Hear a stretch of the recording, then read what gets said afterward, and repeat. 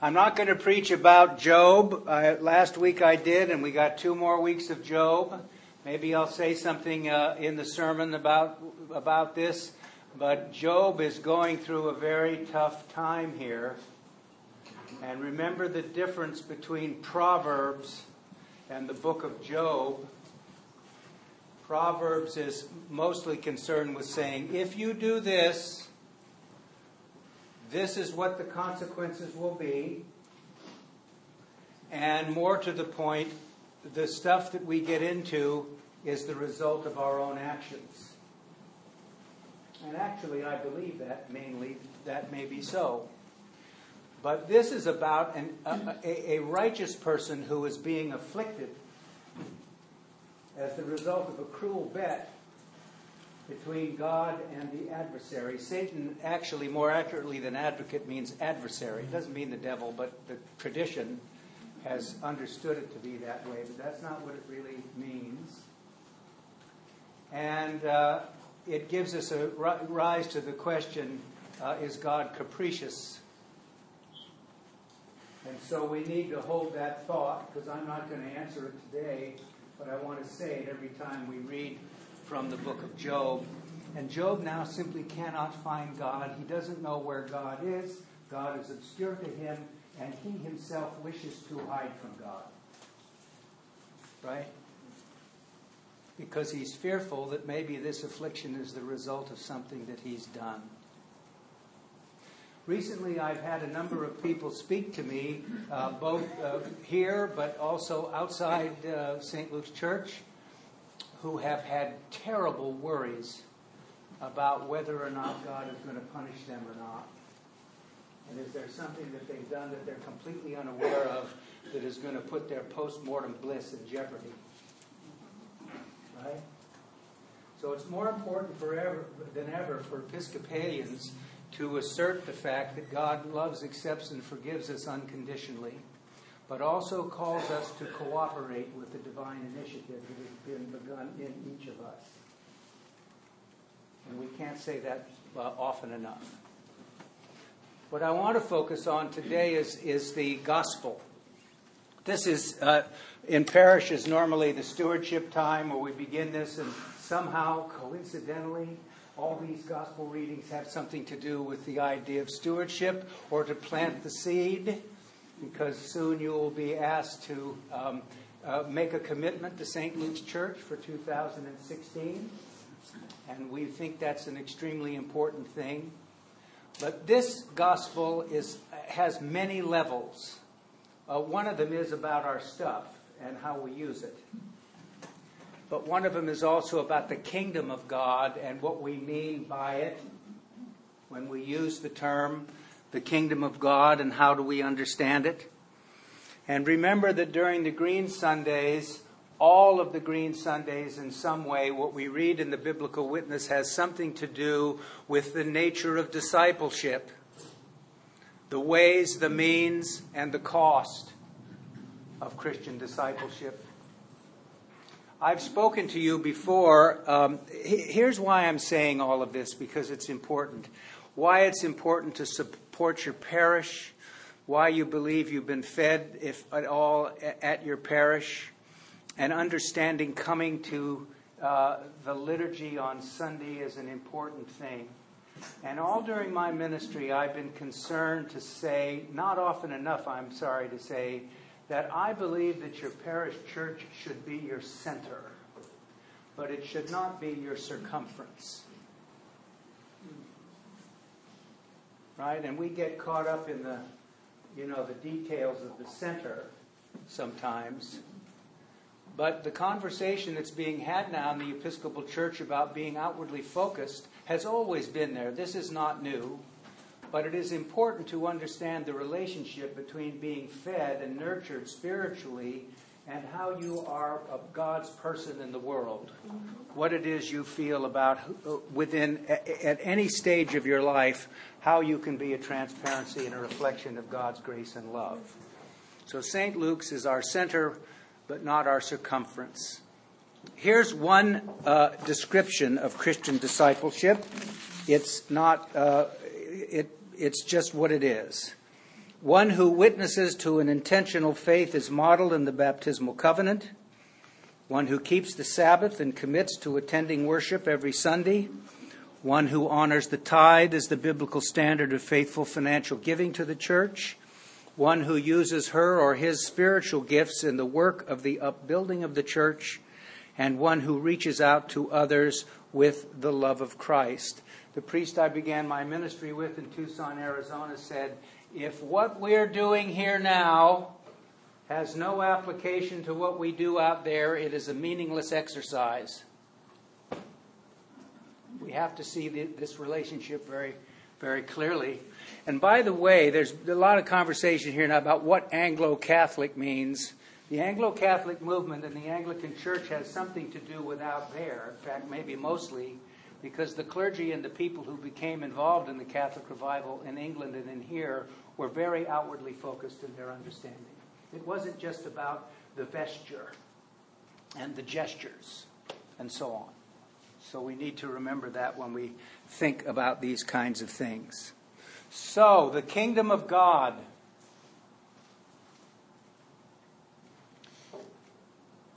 One of the problems that we've had for so long in the church is that we have been given the idea, mainly because of reading the Bible and some of the translations into English, and just as the tradition grew, from understanding that the kingdom of God is somewhere else, and you and I need to work really hard here so that we get there. Right? And Jesus doesn't understand the kingdom of God that way. And in some translations in the English Bible, you'll read something like, the kingdom of God is within you. Well, that's true. You hear me say all the time that Father Keating says we are, or quotes one of the great fathers of the church that says, we are not God, but our true self is God. That's true. But the translation might be done better if we would say, the kingdom of God is near you, right here. So it's kind of a field that we're in, where the presence of the kingdom of God and the values may be somewhat elusive, but are here. And the teaching of Jesus has something to do with everybody learning how, in some way, both through their thinking, through their praying, and through their relational life, bring into being more fully the kingdom that he describes. Here. So getting worried and nervous about going there can get us sort of off task in terms of what our vocation is as Christian people. That we need to have some idea that the kingdom of God is something that we assist in the process of making a reality. That's certainly how Jesus would have understood it. Now, the problem with this is that certainly in the pastoral experience of the church, you got people who say, yeah, but what about my Aunt Nora, who's died? Where is she now? Right? Well, she is safe with God in the everlasting arms. You know, in John's Gospel where it says, in my Father's house are many rooms, or if you like the authorized version, in my Father's house are many mansions, which sort of sounds grander, doesn't it? But the Greek means really the place that you are is like a bed and breakfast. It's a transitional location. To where? Back here at the general resurrection. The promise of the Bible is that we are all going to be together again at the general resurrection. When? I don't know. But that is the promise. And that faithful people should know that. So we don't need to worry about Aunt Nora necessarily. We need to think about how we can be a transparency and a reflection of God's grace and love. So today, Jesus encounters the rich young man. And the rich young man says, what should I do to have eternal life? So Jesus kind of gives a loose, off-the-cuff quotation of the Ten Commandments. Do not defraud may be a better way. He meant do not covet, right? So he's rehearsing the Ten Commandments and speaking in this fashion. And so this young fellow says, I've done all those things. And he said, well, there's one more thing you need to do. You need to get rid of all your stuff and come and follow me. Now I read that and I think to myself, all right, remember when we hear the sayings of Jesus, we have to do some thinking about what did he mean when he said it? What did the church that preserved the saying mean when they preserved it, and how did they understand it in their own communities? And what value or use does it have to us, if any?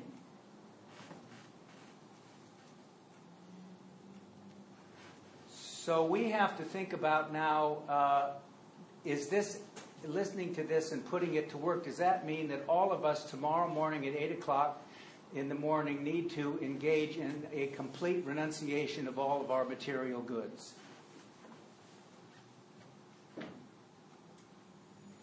I think not.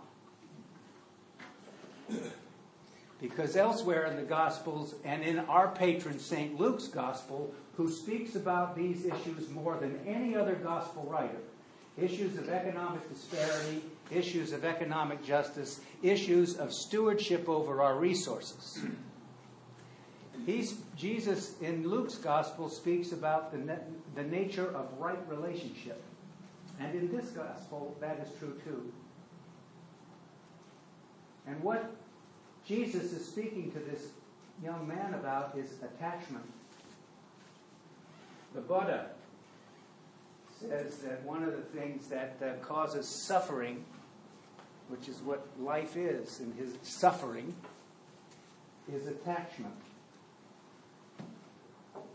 And all of us know people, and maybe even ourselves, who are upset, worried, nervous, angry about our attachments. And how do we handle them? And what do we do with them? And in one sense, Jesus says you need to let go. You need to renounce that. And to do a big think about what it might mean as you live. A few years ago, Time magazine had an article. The title, the cover said, this is before I still was reading a magazine. Think of it. And said, does God want you to be rich? And then, of course, it was a discussion of all of the great big box churches, and some of them who, Joel Osteen, and all this business about the prosperity gospel and so forth. And one person said something that I thought, though, was very good, and that is our self-worth is not a function of our net worth. You know, so our successes often for us internally are signs of our, gives us an affirmation of our self-worth. And that's why we attach to that, because it's very important for us, for our emotional, spiritual, and mental states, for that to be so. And the Savior is saying that there needs to be some distance between these things. Marcus Borg, who I don't agree with all the time, but in his little commentary on Mark's Gospel, speaks about a couple of things that may be important in this regard. These sayings, all the ones he gets into about renunciate, giving away your stuff, and so on, these sayings are also commonly misunderstood when they are coupled with the common notion that the Christian gospel is about how to get to heaven. The issue becomes, can't wealthy people go to heaven? Then the conversation turns to requirements for salvation beyond death. And that's what we've been doing with this thing for a long time. He says, in the first century historical context, that is not what Jesus' teachings about wealth and the wealthy were about. In his world, the wealthy were part of the ruling elite at the top of the domination system. the wealthiest 1 to 2% of the population who set the system up so that 1/2 to 2/3 of the production of wealth from the peasant class flowed to them. In that world, if you were wealthy, you were a collaborator with the domination system, or at least complicit with it. Is there anything that's changed? Is there anything that's changed? And maybe in our own country, this is standing out in greater relief than it did for a long time. You know? And it just keeps poodling along when we think about how that works. My own view is that tomorrow at 8 a.m. we're not going to completely renounce all of our stuff and give it away and do all. By the way, there is a real practical issue here, even if you're in favor or not, and that is, if we renounce all of our stuff, what are we going to do with all the people making stuff that we buy? Right? I mean, how are we going to keep this thing rolling? Some may say, well, we shouldn't. It should just crash into a big heap. You know, I'm not so sure that that's always the best solution. Borg says here, don't feel guilty if your life has turned out well financially. Be grateful. It is something to be thankful for, but do ponder what it might mean to take seriously God's passion for a transformed world, the kingdom of God as seen in Jesus. The question for those of us who have some wealth then becomes, how do we use the wealth we have been given to further God's passion for a different kind of world? You know? So it's another way of describing who is the great expert on world religions? I forget, its name has gone out of my head. But Bill Moyers had him on. Houston Smith? Yeah, Houston Smith. He said, how would you know, Houston, if you're making any spiritual progress? How would you know? In any of the great faith traditions, how do we know that we're making any spiritual progress? And he said, without exception, what the person discovers as they seek to be serious and intentional about the practice of this faith tradition, they notice in themselves an increase in generosity. That means generosity with regard to their material possessions, but it also means the generous impulse in looking at each other as being made in the image and likeness of God and identifying in them their true self. I think it also has something to do with the capacity to be generous in receiving from people the benefits of their practical wisdom. You know, one of my heroes, Edwin Friedman, said, wisdom is the accumulated response to adversity. What have you learned from this? Have you ever been through anything like this before? And when you were, what did you do? So if you're sitting at somebody's bedside, it might be helpful to share that without prejudice. But maybe when you're lying in the bed and somebody says that to you, it might be nice to receive it and do a think on what it might mean.